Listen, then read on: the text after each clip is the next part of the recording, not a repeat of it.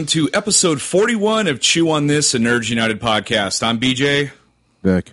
So not too long ago, over the summer, I don't know if you guys are under a rock or not, but we watched this little show on Netflix called Stranger Things. And I was kind of like watching that, I kind of like brought me back to my childhood, to the 80s and all that stuff. And it made me feel like very like nostalgic. And I could tell like by watching that show that the people that, as the Duffer Brothers, they were pretty heavily influenced by some movies in the 80s, you know, specifically like Goonies and Stand By Me and probably the X-Files show in the 90s. I don't know. There was a lot of influences. So it got us kind of thinking about, like, you know, what influential movies like, or what movies in the 80s influenced us as well. So that was kind of an interesting conversation. But we decided not to talk about it and just to reveal our lists tonight. So you want me to go first?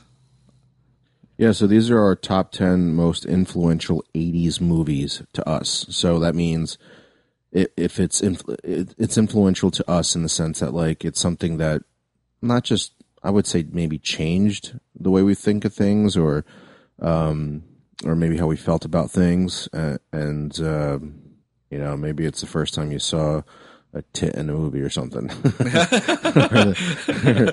Or sometimes it's like, you know, anything like that. So that's what it means. So it's not about the top 10 best movies of the 80s or the top 10, like, you know, it's personal to us. So yes. These are our top 10 most influential 80s movies to us. And feel free to comment, you know, through Facebook or through Twitter when after we release the podcast and you hear it, and maybe you think, you know, share one of your top 10s or share your list as well. So that would be kind of fun too. Yeah, absolutely. We participate. Yeah, on Twitter we're at Chew on This Pod, so it'd be really easy to tweet maybe your list or what you thought of our list. You're right; these are definitely movies that were influential to us in some one way or another. And there's no rhyme or reason to it. I mean, it doesn't matter what it is. It's just how we felt about it. And this was really hard. I don't know if it was for you, but like I was looking, it was a daunting list, and I finally just said, you know, I'm not even going to look at the movies that came out in the 80s. I just went off of what I remember, and so I was able to narrow it down to 10. I do have like 5 on the outskirts. I'm sure there's a lot more if I looked at the list from the 80s, but I just kind of came up with, you know, off the top of my head, and then I kind of adjusted it in what position I would put it in. So, all right. So I'm going to go off my list first. So we're going to go from 10 to 1. So number 10, the most influential 80s movie for me would be Ghostbusters. Also, after we go through our list, we're going to, you know, go into a discussion about these movies. So I'm just going to plow through these. So number 10 is Ghostbusters. Number 9, Willow. Number 8, Terminator, the first one. I think the second one came out in 91, so I wouldn't count. But Terminator 1. 7 would be Blade Runner. Number 6 would be Wrath of Khan. Star Trek Wrath of Khan, so that's the second Star Trek. Number 5 would be Back to the Future. 4, Goonies. Number 3, Raiders of the Lost Ark. Number 2, E.T. And number 1, everyone can probably out there guess because I'm a huge Star Wars nerd, Empire Strikes Back. Okay. We have a few that are the same. And anyway, you'll hear after I go through my top 10. Okay, cool. So here's my top 10. All right. So number 10 for me is Willow. Number 9, Transformers the movie. Number 8, Batman. That's the Tim Burton first one. Number 7 is Ghostbusters. 6 is Back to the Future. 5 is Empire Strikes Back. 4 is The Karate Kid. 3 is Return of the Jedi. 2 is E.T. And number 1 for me is Goonies. Wow. Yeah, we had some, I mean, pretty close ones there, but you had a lot of interesting ones in there that I never thought of. Well, why don't you go through yours first, and I'll try to explain mine too, because mine has, you know, again, it's personal to me. So, well, and you could, different. Yeah. And as I'm talking, I mean, you can go into you've seen all these movies too, and I'm sure you love these movies just as much as I do. But you know, we can talk both about it. But Ghostbusters, I mean, for me, it was like just this crazy. Like I loved SNL when I was a kid, and so to see Bill Murray and Dan Aykroyd up there fighting ghosts, Harold Ramis. I mean, I love Stripes.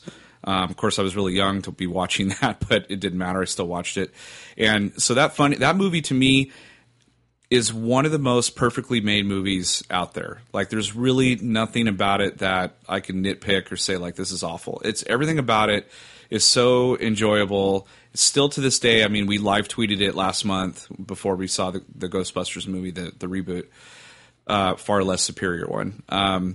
So Ghostbusters to me is like a near perfect film, just one of those films that's near perfect. And you had Ghostbusters on your list as well, right? Yeah, I had it much higher. I had it at number 7. Okay, so what was Ghostbusters for you? I mean, I just remember, for me, it was just, I remember, that ghosts weren't always scary, kind of. I mean, there were some scary moments in there, or some jump moments in there, but I just remember that movie, like, for a comedy especially, if you can walk out of a comedy and you basically quote every single line and you can use it in everyday life, like, or if 20-something years later, 30-something years later, somebody says something to you and you can reference the movie, like, that to me is big.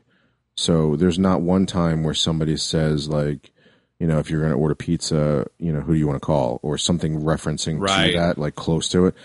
There's no part of me that doesn't think about Ghostbusters. Yeah, it's in our lexicon, man. It's in our DNA. It's right. Yeah, good. So number 9, I said Willow, and Willow for me, I think I was pretty well into my teens when that movie came out, and I don't know. There's something about that movie, like, Willow was like, I mean, they're little people, and they overcome these, like, huge odds and stuff like that. And I think when I was a teenager, I was kind of awkward and nerdy and stuff like that. And so, like, that movie kind of helped me kind of, like, get out of my shell a little bit. I know it sounds weird, but, like, just he was like this little person who goes on this extraordinary adventure and becomes like a man in the process, essentially, like becomes more of a man and more like brave and takes care of his family, takes care of his village. And then he ultimately becomes what he always desires. And that was to be a wizard. And he had it inside of him the entire time. And it was really, I mean, that movie still holds up today too. I mean, yeah, there's cheesy special effects, but that's not the point. Like, the point is just the story is a really good story. And I also read somewhere, I guess they have a sequel to it because they're in books. I heard there was a sequel to it. I was always bummed that they never made the sequel, but I guess looking back now, it didn't make a lot of money. I think Ron Howard directed it, and I've heard through like reading things that he really didn't direct it. Like, George Lucas pretty much called all the shots, and Ron Howard was just kind of there, And but that movie I think still holds up. Val Kilmer is amazing in it. Like, when he kept saying like he was this great swordsman, and like Will is like, you haven't showed me shit yet, dude. And then when he finally like shows that he is a warrior, it was like really cool scene. And I know we make fun of like certain aspects of Willow, like in other movies like Warcraft and stuff like that, but it's another movie that I reference quite a bit. At least in my adulthood, I've referenced that movie a lot. What about you? Willow was number 10 for you. Yeah, number 10. So not too far off from you. To me, I just remember I watched it. I didn't watch it in theater. I don't remember how old I was when I saw it at home. It actually just came out on VHS tape. My dad rented it from a local video store that wasn't Blockbuster, and I just remember just being in awe of it, because there's an overlaying theme to my top 10, and it's about adventure and fantasy. Mm-hmm. And growing up, those are the movies I love the most, or that I could just get lost in, and thought it would be so cool to be part of that world. Well, maybe not, except for like Empire Strikes Back. I don't want my hand getting cut off, but something about Willow, just like everything, the magic, the sword fighting, the adventure, the magic, just was everything that I could want in a film. And I don't think it actually is rated very high on Rotten Tomatoes based on like the, again, back then, there weren't a lot of reviews as much as there are now. No. So you all you basically got were the newspaper clippings and the major movie critics that rated the movie. So it didn't rate very high back then. But maybe if I look back on it now, there could be flaws in the movie, but I can't get over the nostalgia factor. Yeah, I can't either. And I think, I don't know, like it's been a couple of years since I've seen it, but I remember when I watched it a couple of years ago with my son, because we've been going through all these 80s movies here and there. I'll show him when he gets certain ages, I show him stuff. And I showed him that movie, and he was really, I got the reaction I was hoping for. He was really just excited about it. And then I thought to myself, damn, they don't really make movies like that anymore. There was a long period of time in the 80s where they made stuff like Beastmaster, we talked about that before, and like those like sci-fi fantasy type, Wizards and Warriors type movies, and they don't really make those. And then like we have Harry Potter and we have Lord of the Rings, and stuff like that, but it's not the same. It's not the same thing. But it's too much of a risk. I mean, when you is. Your tentpole movies now are comic book movies or books that have been successful. I think Willow was an original story by George Lucas. Yeah. So yeah. If you think about that movie being made now, it would be like in the $150 million range to make that movie now. Right. And it has no basis of any fandom or anything to go to. Studios are just scared to make movies like that. They didn't have any like really movie stars in it either. I mean, Val Kilmer had starred in a couple of things by then, and yeah, there wasn't really anybody big there. Yeah. in that one. Yeah. So number 8. I was surprised that ahead. you had. Well, let's go through surprises right now in the lists. The movies that you had on your list that I didn't were Terminator, Blade Runner, Star Trek 2, and Raiders of the Lost Ark. So right in the middle of your list, you differ. Right. And you go heavily sci-fi with Terminator or Blade Runner. I would Raiders. almost have to say it's probably age because I was older than you. So like I was able to see things in the theater that you probably weren't able to. So I have a huge like I saw Empire in the theater. I saw every single Star Wars movie ever made in the theater. And I remember Empire so well. I don't know if I should shoot all the way to the beginning of my list. Should I? Well, I mean, what doesn't matter. It doesn't matter. Okay, so Empire Strikes Back for me. I was 7 years old. I got to stand in those long lines for like 4 hours long. I was just a kid, and my uncle and his girlfriend at the time were entertaining me the whole time. I mean, it was a long time to be standing out in the sun, and being 7 years old. But I did it.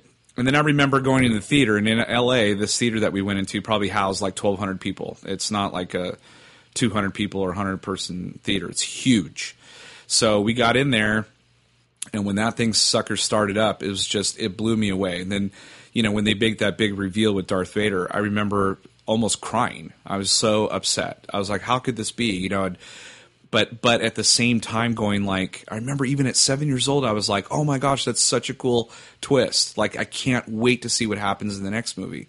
Like, oh no, like Luke is going to have to fight him or defeat him or something, So it was a huge, that was the hugest thing. I mean, like, bigger than like, I don't know. I can't think of any kind of comparisons except for maybe like JR getting shot on Dallas, in the 80s. And like, yeah, that was a pretty freaking big deal too. I remember my parents like in shock and like all summer long talking about, oh my God, who shot JR? And that was a big deal.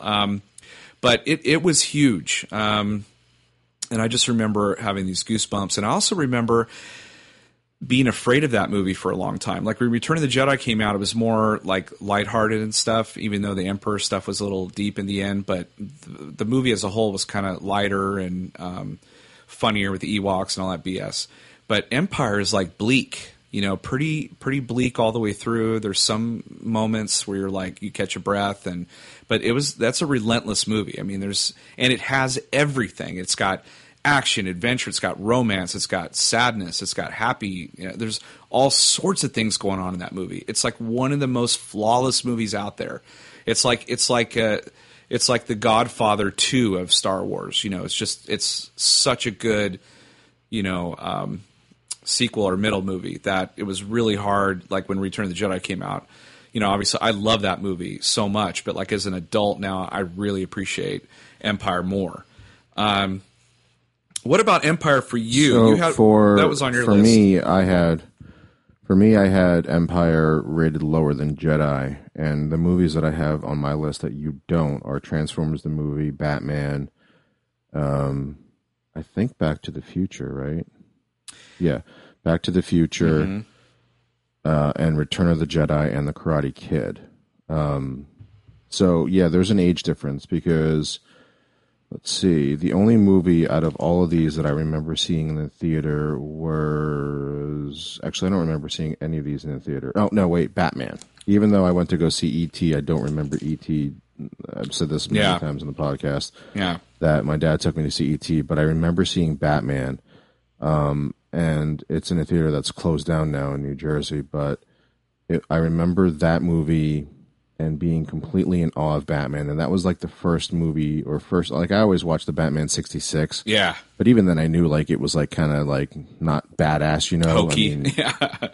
Right, so, but when I watched Tim Burton's Batman, and I know a lot of teenagers and people who were older than me that were reading comic books for a really long time had a problem with that movie, but for me, I didn't have that background at that point in time. I didn't have comic books. I mean, I knew Batman, but I didn't really read comics. The Tim Burton Batman was my first foray into like, oh my God, Batman can be a badass and not dance around and do the Batusi. So that was like huge for me. The other movie for me that is not on your list is Transformers the movie. And that was major for me because that was like the first movie that I ever saw that I almost lost. Like I feel like I kind of lost my innocence in that movie, and it's because they decided to kill Optimus Prime. And for me, growing up, or for any kid growing up, it would be like if they decided to kill like Strawberry Shortcake or something like that, or He-Man.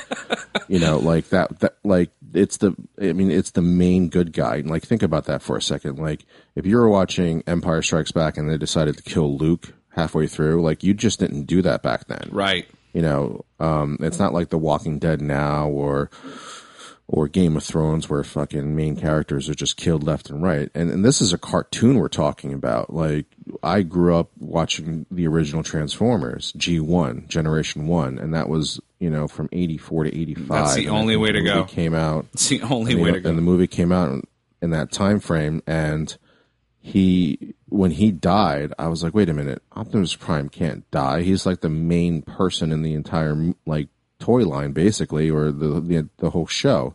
So that was big for me. Back to the Future was big because I didn't see it in the theater, but like I love time travel movies. So that to me was just amazing to be able to go back in time and do be in a time machine that was a car that I at that point in time knew nothing about. The Karate Kid was huge for me and my sister, I remember, because we, again, saw it on VHS tape. And I remember, like, that was my first movie that I've ever seen anybody get bullied. And the kid getting bullied fights back. That was the first time I remember seeing a movie like that. That's a good point. I think that's for me, too. I remember I saw that movie in the theater as well. And I remember the first half of it. It's just so bleak. You're like, oh my God, I feel so bad for this kid, and he tries, and he keeps getting the crap beat out of him. And then that, his gardener, the landlord, like helps him, learn to defend himself. He's the maintenance guy. The maintenance guy, yeah. So what I have to explain is why Jedi is higher than Empire for me, and why it's not in my top 2, even though Star Wars is a big influence now for me. The reason why is because, unlike you, I saw no Star Wars in the theater. The very first Star Wars that I ever saw was A New Hope, the special edition, in theaters. That was the first time I ever saw Star Wars in the movie theater. In 1997. Yeah, so for me, I always watched Star Wars either on tape, HBO, or Laserdisc. That's the only time that I'd ever watched Star Wars. And by that time, I had watched Star Wars, Empire Strikes Back, and Return of the Jedi so many times as a kid. I didn't understand the impact of, I am your father. Mm-hmm. I didn't get the impact. So by that time, it had already become pop culture. So for me, growing up, when I was watching Star Wars, Jedi was the one that stood out the most to me because it was the good guy finally winning. Empire was influential to me because it was the first time a movie ever ended where the bad guys won. And I was like, wait a minute, where are you going? Why are you leaving Luke behind on the medical brigade? Like, forget he just got his new hand. Let's go get Han. Go get Han. Han. The movie can't end now. Yeah, the movie can't end now. But Jedi is hard to me because as a kid, the good guys won. Luke becomes a Jedi Knight finally, becomes a Jedi, saves his father, defeats the Emperor. That was like it's pretty big storybook Hollywood ending that you would get for a kid. It wasn't until I got older and I started like really analyzing all three films that Empire became my favorite. But if we're just talking like straight 80s, like growing influential, up, yeah. Jedi ranks higher. You realize if you were born like 15 years later, the first movie you'd watch would be Episode 1 in the theater. And you'd be like, that would be your go-to movie, and I would just be like, I'm not your friend.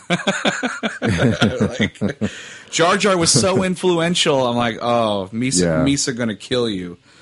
Yeah, exactly. So I had Terminator, and Terminator for me, again, I was probably 10 or 11. I didn't really see a lot of rated R movies back then, but like that was one of the first ones, and that movie just blew me away because it scared the shit out of me when he just like opened the door. He's all Sarah Connor, and she's like, yes, and he just blows her away, and I'm like, what the hell? Like, why are you doing that?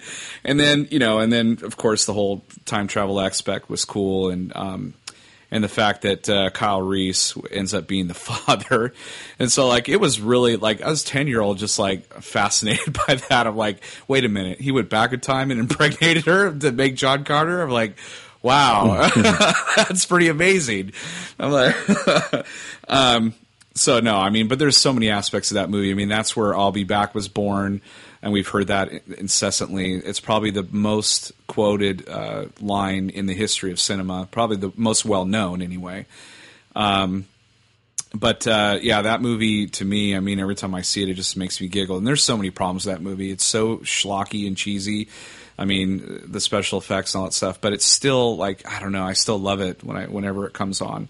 And Terminator 2, if that was in the 80s, that would have been, like if we ever do a 90s influential, that would be the first one on my list because that was a huge influence to me, that second Terminator. That was the first movie I think I ever saw in the theater more than 2 times. Yeah, that was one of the top 5 movie experiences I've ever had. It's in there. That was huge. I went there opening night with the audience. That was amazing, and there was clapping and cheering through the whole thing. I mean, it was just so fucking awesome. It's like being at a rock concert. I had Terminator on my list, but I took it off. Okay. Because of it just like I still love the movie, but it didn't fit anywhere in like things that were big to me. Like Batman was that summer that Batman came out. I mean, you couldn't go anywhere without a bat insignia somewhere. Yeah. Like the Bat logo was everywhere that summer. I mean, the only one we had together that was the same was E.T. We both had it at number 2. Yes. I mean, I've talked about E.T. Plenty of times. Your number 1 was Empire, and I completely understand why that's there. You had Goonies at 4. I had Goonies at 1. That was really tough because, see, 1985 was such an awesome movie year for movies because a lot of, like, the Goonies and Back to the Future, I think, both came out right around then. And so that one was really tough for me. The reason why Goonies won out over Back to the Future just by 1 is the mere fact that, again, it's that sense of adventure, like you were talking about. Like, I watched that movie so many times, and I loved it. I just love the authenticity of the kids. They were, always yelling and talking over each other, and I'm like, yeah, that's me and my friends. I mean, it just didn't seem like it was scripted. They were just kids being kids. And I think that's why we love Stranger Things so much, because Goonies really, I mean, it captured that Goonies feeling, that sense of adventure and whatnot. But Yeah, it's really hard to get child actors that know how to act. yeah, they did it. They did it good in Super 8. We talked about that. And Stranger Things, I mean, I thought the kids were great. I mean, they picked some really cool kids, you know. And but Goonies, I mean, a lot of those guys are pretty well known now after all these years. But that group of kids just did just such an awesome job that I wanted to be with them. I wanted to hang out with them. I even like took a trip many years later, you know, an adult driving around. I actually took a trip up to Astoria and went to the actual Goonies house, and that just gave me shivers. I was like, oh my gosh, like this is where Chunk did the truffle shuffle, right here outside this gate. Yeah, and if I wasn't a chicken shit, I would have gone out there and done it. I'm sure a lot of people have. It's my number one because for me, it was the ultimate adventure movie growing up. Mm-hmm. They were about the same age or a little bit older than I was when I watched the movie. And I remember trying to actually have a Goonie adventure in like the park or something.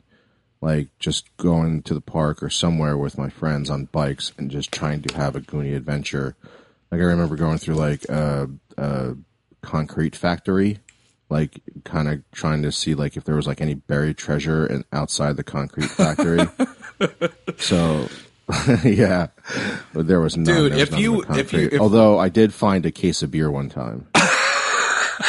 If you went into like a park bathroom looking for One-Eyed Willie, I'd be really worried. Yeah, but that's why Goonies is my number one most influential. Do you know that I watched it even in college? I mean, I still watch it today, gosh. And I'm like holding off to show it to my kids because there's like adult themes in there. Yeah. Like I the same thing with Star Wars. Like I remember. Like I just said about Empire, like it didn't have an impact on me because, you know, I'd become pop culture by that point in time. Like I'm actually holding back all of the Star Wars movies before I can show my girls just to see like when they get older, I want them to actually pay attention and have the impact. Like I want them, like I was robbed of the I'm Your Father. Right. I want them to have what I couldn't have. That was the ultimate robbery. Oh man. I think people. I mean, I was robbed because I was just watching it all the time. I just watched it at a very young age. You know? Yeah, and I had the same thing too. Like I could never watch the scene where Luke got his hand cut off after I saw it. Like for years, I couldn't watch it. That brings me to Raiders of the Lost Ark because there's a scene in that where the face gets melted off. I mean, I'm like 7, 8 years old when that movie came out, and my parents took me to see it, and I loved that movie all the way through until the guy's face melted off, and I started crying, and they had to like I think I don't remember. I think we left the theater early after that happened. I don't think I got to see the ending until way later. But it was, yeah, it was. Parents were those assholes who brought a fucking kid. Yeah, that was too young. But I was a kid that didn't make a beep. I mean, they took me to the movies since I was really little. But that movie, like right at the end, I started crying. I'm like, I can't, you know. And they're like, it's all right. Yeah, because you're fucking 7 years old. Like you shouldn't be taking a kid to a movie like that. I remember going to see the first X-Men opening night, the very first X-Men, and then when Wolverine's claws come out. Everybody like cheered, and then all of a sudden you hear this fucking baby crying, and I'm like, "Who the fuck brought a baby to X-Men?" Oh man, I'll do you one better. Yeah, that's anytime you take a baby anywhere, it's not. I mean, to movies, it's not a good idea, obviously. But I went to see Saving Private Ryan, and this couple came in with 2 young kids and sat down in front of us, and I was like, I leaned over and I was like, "Are you sure you want to be bringing your kids to this? I've heard it's like really, really like." The first 20 minutes are really brutal. Like, that's what I've heard. Yeah. Borderline pornographic, you know, the way stuff was portrayed. And, like, they, pornographic and like, violence, what I mean by that. And sure enough, I mean, 10 minutes in the sequence, they were crying hard, and they got up and left. And I was like, you idiots, you know. But, gosh. Somebody brought a 7-year-old to The Matrix Reloaded. No. That's not. And it was explained because, like, if you remember, there's like a tonal shift in The Matrix and The Matrix Reloaded. Yes, where there's just like a shit ton of dialogue in Reloaded that is very fast and very like I don't know psychological or societal type conversation going on. And I remember that going on, and then the kid didn't understand what was going on. and instead of the parents saying just be quiet and listen, They explained it to them. yeah, and I'm Dear like, are you God. fucking kidding me? It's a rated R movie. What the fuck are you doing? That's just bad parenting. Yeah, Just go home and smoke crack with the kid or something. you're teaching your kid to be an asshole. That's not a good thing. So the other one I had was that you didn't have was Blade Runner, and again, it's one of I had Harrison Ford in here like 3 times, but Blade Runner was one of these weird, like, I mean, now it's a cult classic, but I remember I was one of the few guys that watched it when I was very, very young, again, like 7 or 8 years old, and ended up more and more I watched that movie, the more I appreciated it, and the more I was like, wow, because the way that thing was filmed, it should not have been able to be filmed that way in the 80s. It still looks good today when you watch it. It still looks unbelievable. In fact, they've like remastered it in Blu-ray and all that stuff. But I was just blown away by how that thing was filmed and how deep the story was and how deep the characters were.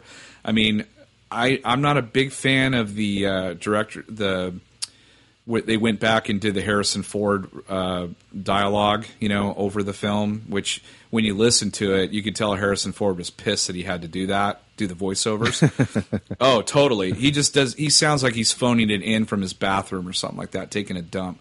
He just didn't care, and so I prefer the version that the director's cut that doesn't have the voiceovers at all. And that way, when you watch it, you determine for yourself whether you believe he's a replicant or not, or all the stuff that's going on in there. And I really like that. So Blade Runner for me, I mean, over time has even gotten better. So, and I guess they announced that they're making a sequel. It comes out next October or something like that.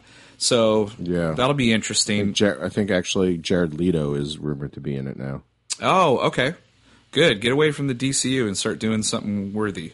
So it's not. It didn't even crack my top 20 Blade Runner, and the major reason for that is age. It really is, because I remember watching that movie and thinking, "What the fuck am I watching?" it's weird. Young to get it. Yeah, it's a weird. Yeah, there's a lot of movies like that. I remember like watching a lot of movies growing up in the 80s. Like there's so many great 80s movies, but like this somehow, okay, so Blade Runner, Empire Strikes Back, and Revenge of the Nerds all have something in common for me. Things that I didn't get. Yeah, and I said Revenge of the Nerds, and here's how I'll link Revenge of the Nerds in there. So I said that Empire didn't have a big impact on me because I just didn't get the "I am your father" thing. Like it didn't dawn on me right when I first watched it, and then again by the time I understood what was going on, it was already part of pop culture, so I didn't understand. It didn't have a big impact. Blade Runner I watched, and like if you show like a 7-year-old that movie, they're just not going to get it.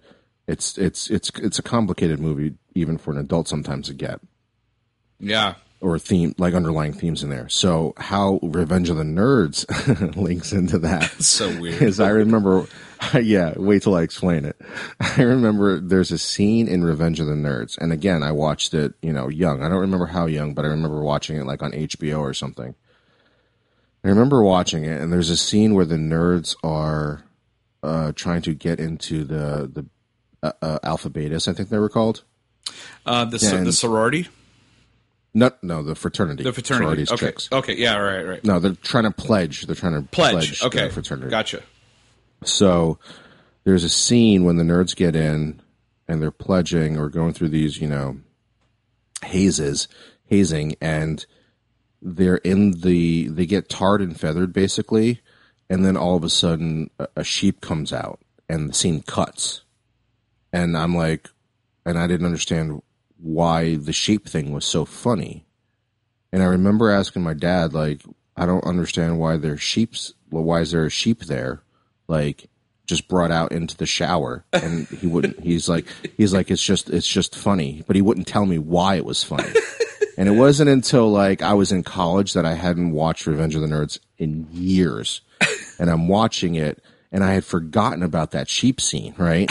And it comes out and I'm like, holy fuck, they're supposed to fuck the sheep. And I fucking started laughing my ass off. Because all the memories, why are you laughing so hard?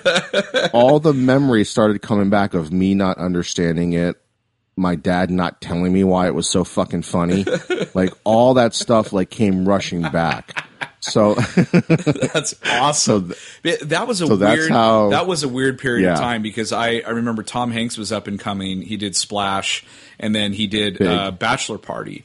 And Bachelor Party, Big 2 was later on. yeah, Bachelor Party. They did it with that girl was going to do whatever with that donkey, but you never got to see that because the party gets the police come and all that stuff. But then many years later, Kevin Smith did what he felt like, but of course altered it to have a guy and a donkey, and actually went through with Right. it. Yeah, which actually made a bunch of critics I guess leave one critic left the theater because he was appalled or whatever by it. But I thought it was hysterical. I was like, wow, like for those people that watch Bachelor Party, always wondered, oh man, they never got to do that, and then he went for it, man. And Clerks 2 was too funny, but yeah, I think we'll be the only podcast out there that will ever link Blade Runner, Empire Strikes Back, and Revenge of the Nerds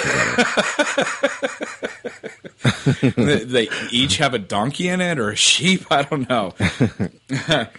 And then I think the last one on my list I didn't talk about was Wrath of Khan, but I don't really need to talk too much about that other than I just remember that the impact. I mean, I loved watching Star Trek with my mom. She loved, she showed me the 60s Star Trek when I was a kid.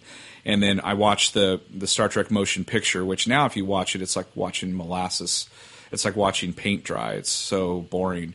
But Wrath of Khan was like the first Star Trek movie that I can remember that just, again, like it had everything in that movie, just everything and so much emotion and so much stuff going on, and it linked, the original series episode of Khan with the movie, and it was just brilliantly done. And you can go back and watch that movie now, and you're still like, this is awesome, especially the ending, when Spock, spoilers, Spock dies. And it's not spoilers. I know, if it's over 20 fucking years. Yeah.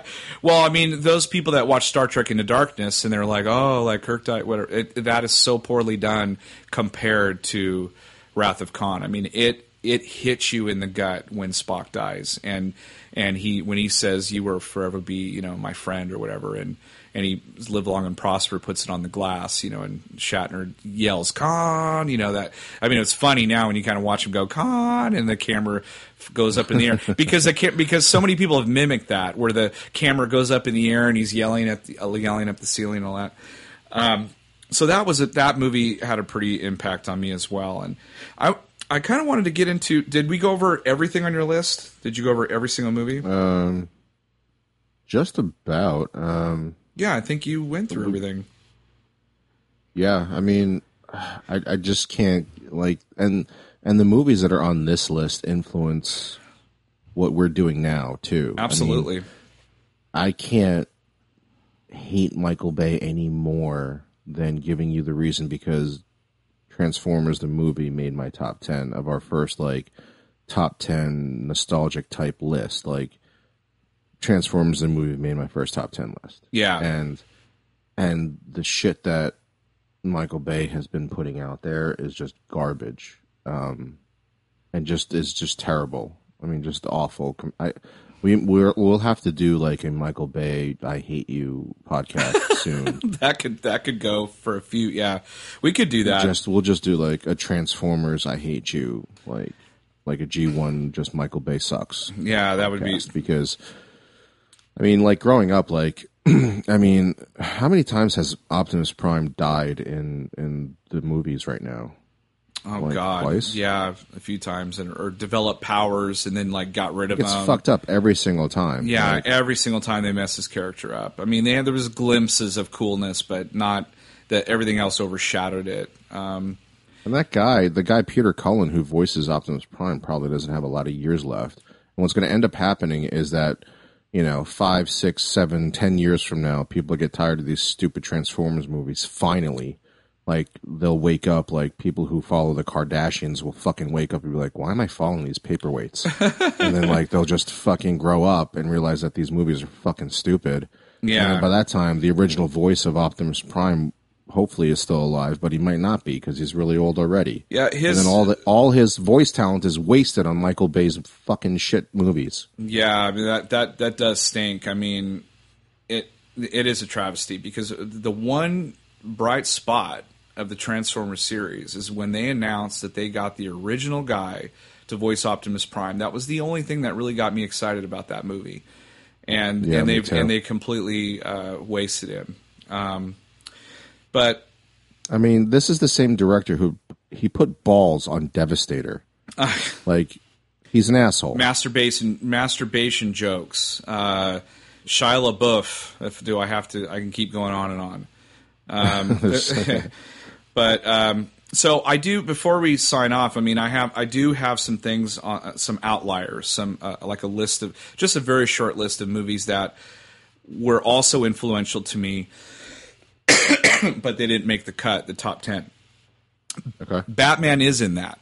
I did have Batman in there. Oh, nice. Okay. Princess Bride. Nice. Big Trouble Little China. Labyrinth. Dark Crystal. Die Hard. And Aliens. You mean Aliens? Aliens, yeah. Yeah, okay. Actually, that's kind of funny. Okay, so I have outliers too that I had to remove. I got from 300 movies down to 20, down to 10 or something like that. That's brutal. Yeah, so I have The Terminator in my outliers, Spaceballs, Revenge of the Nerds, good one. Revenge of the Nerds, The Monster Squad, Real Genius, Raiders of the Lost Ark, and A Christmas Story, and Aliens. Oh, that's awesome. Real Genius, what a pull. I love that film. That movie's so funny. I like Top Secret, too, with Val Kilmer. Those are really... I don't think I've actually ever seen that all the way through. I just love Real Genius. I love Real Genius. Everything about that movie is great to me. It is. It's such a... it's a really good... It's a fun movie from beginning to end. It's just did you think about the Monster Squad at all? I did, but... that one didn't impact me as much, I think, as it did you. I think a lot of this has to do with age. I sound like I'm like 20 years older than you, but still, it's like it does. Sometimes 4 or 5 years, there's a factor there. There's something that gets missing.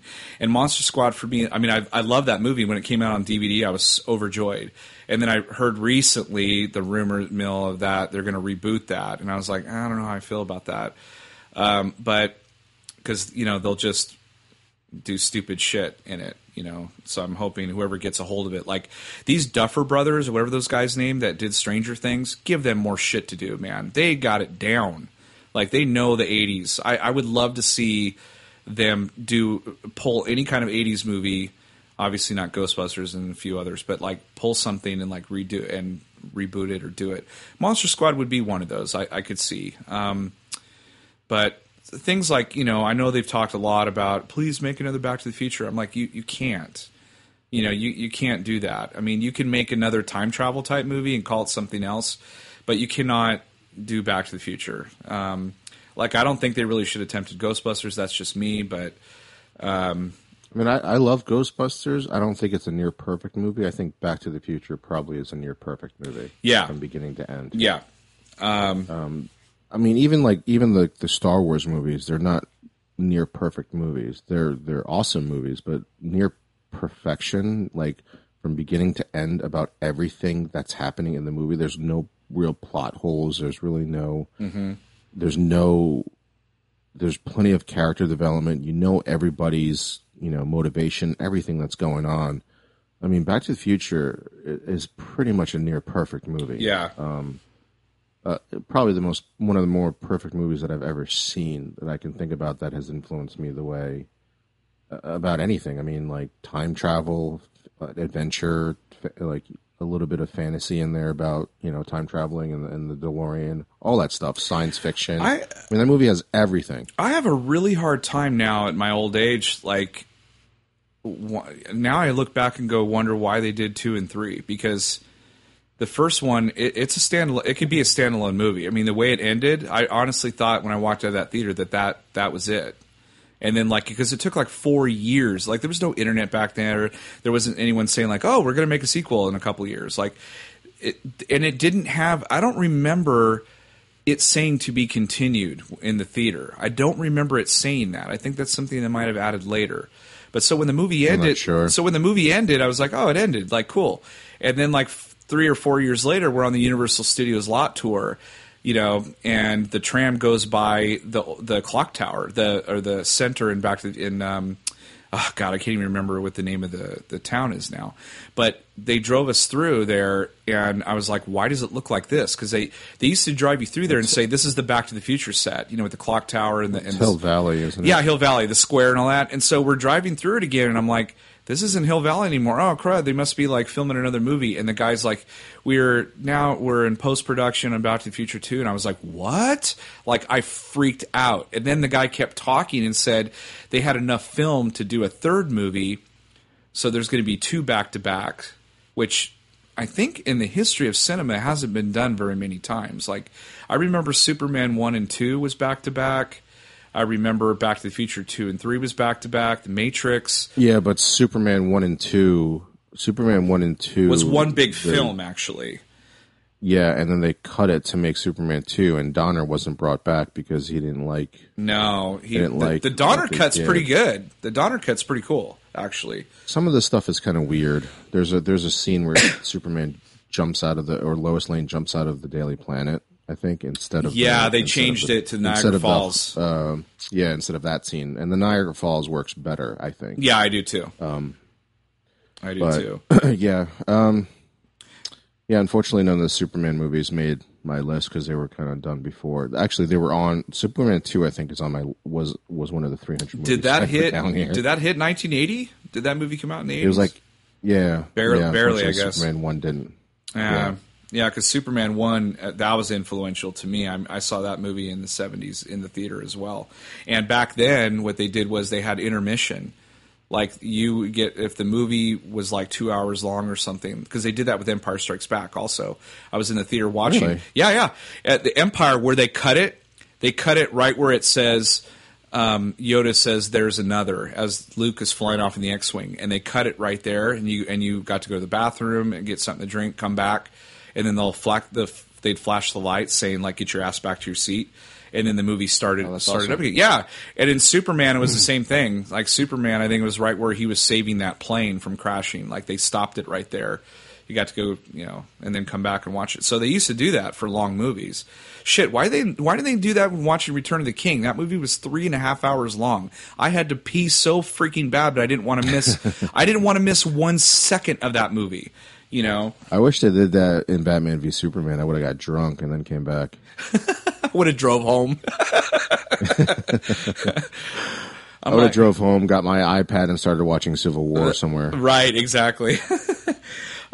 So your outside list is kind of comparable to mine. You had some similarities and some differences, but yeah, I mean, I even had Raiders out there, but you know, I love Indiana Jones. There's only 3 Indiana Jones. Let's get that straight. Right. And I just love what I love about Indiana Jones is, again, that overarching theme of my list is adventure. Yes. And if the Goonies is adventure for like kids, like trying to discover, you know, maps and solve puzzles and shit like that, I mean, they owe their puzzle solving pirate adventure to Indiana Jones, I think. Absolutely. Because that was like, for me anyway, that was the first time I'd ever seen, you know, okay, I got to solve this puzzle that leads to another thing. I mean, like I'm playing Uncharted 4 right now, and that owes so much to Indiana Jones. Absolutely. You know? Absolutely. I mean, it's one of the reasons why I love Uncharted, because I get to be basically Indiana Jones. You know, Nathan Drake is Indiana Jones, just in a different name and, you know, in a video game. You just hit something there. Why doesn't Naughty Dog contact Lucasfilm and say, like, let me borrow Indiana Jones and make a game, because it would be awesome. I mean, obviously you wouldn't be running and jumping and climbing walls and shit, but you would be, you know, using your whip and swinging across and doing all kinds of cool stuff, you know. It'd be a pretty cool thing. I don't know. I mean, I think Naughty Dog has done a really great job with Uncharted 4 or Uncharted the whole series. But again, they're you can't not be influenced by Indiana Jones when you make an adventure game about solving puzzles and, you know, getting the treasure, relics, and yeah, absolutely, yeah. Those games are fantastic. I bought the PlayStation 4 last year and got the Uncharted version where all 3 games are on there. And I haven't played the 4th one yet. I'm dying to though. You got to tell me whether you like it or not. It sounds like you do. So far, it's awesome. It's definitely the best in the series. Dude, what did you see Princess Bride in the theater or no? That come a lot later? I did not go to the movies a lot growing up. Okay. And I remember again saw Princess Bride on VHS tape, and it's in my 300 list. But it didn't make the top 10. So talk about, like, we always talk about diversity and stuff, and so like the Asian culture wasn't treated very well in the 80s either. Like they're always like villains and and shit like that. So like Right. they weren't really represented that well in Big Trouble in Little China either. Like that was a Kurt Russell movie. Although his I think they were. his partner his was his best friend. His best friend was Chinese. Yeah, so, that's right. I just remember that. But I mean, the Goonies was pretty diverse, although they didn't have any black people in it. no, but they had Data, but who was also he was an Indian in Temple of Doom, right? He played he was in Short Temple of Round. Doom. Yeah. Yep. Let's see. Karate Kid had Miyagi. They had that one black dude that was in the Cobra Kai's that was also in Revenge of the Nerds. He didn't do anything in Karate Kid. He did. He got his butt kicked by He's Bobby. in Cobra Kai. He got his ass kicked. Sweep the leg. How many times do you ever see Sweep the Leg? I just saw that the other day. I love that movie. It's so good. It's so good. And then they ruined it with 2 and 3. I didn't mind 2. I didn't saw mind that in 2? the theater. I thought it was okay. I It was saw okay. 2 in the theater. The third one's I just off. remember. I remember him like. I just remember the fact that like, oh, his love interest is like an Asian girl. I was like, that's different. I've never seen that before. Yeah, that was kind of cool. After his other girlfriend wrecked his car and then broke up with him like the next day. I was like, Yeah, what? she went out with a football player instead. I was like, dude, you just like beat everyone up and won the tournament and then she bailed on you. What a bitch. And wrecked your car. To add insult to injury. You're going to pay for it? Like, come on.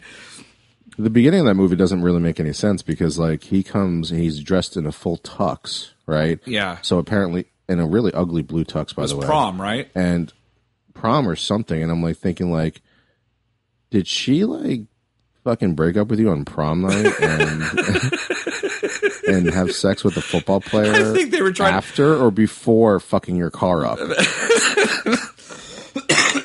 Yeah. I don't know, man. Just try to go on a joy. It was the next. It wasn't at night, you know. It was in the morning. So I'm like, would she just like not go to your like room that every high school guy got, like, and go to your room and just decided to joyride in your car and fuck the football player? Wow, that'd be so bad. I'm like, it just goes to show it doesn't matter you win a fucking trophy or not, you're still a loser. Like,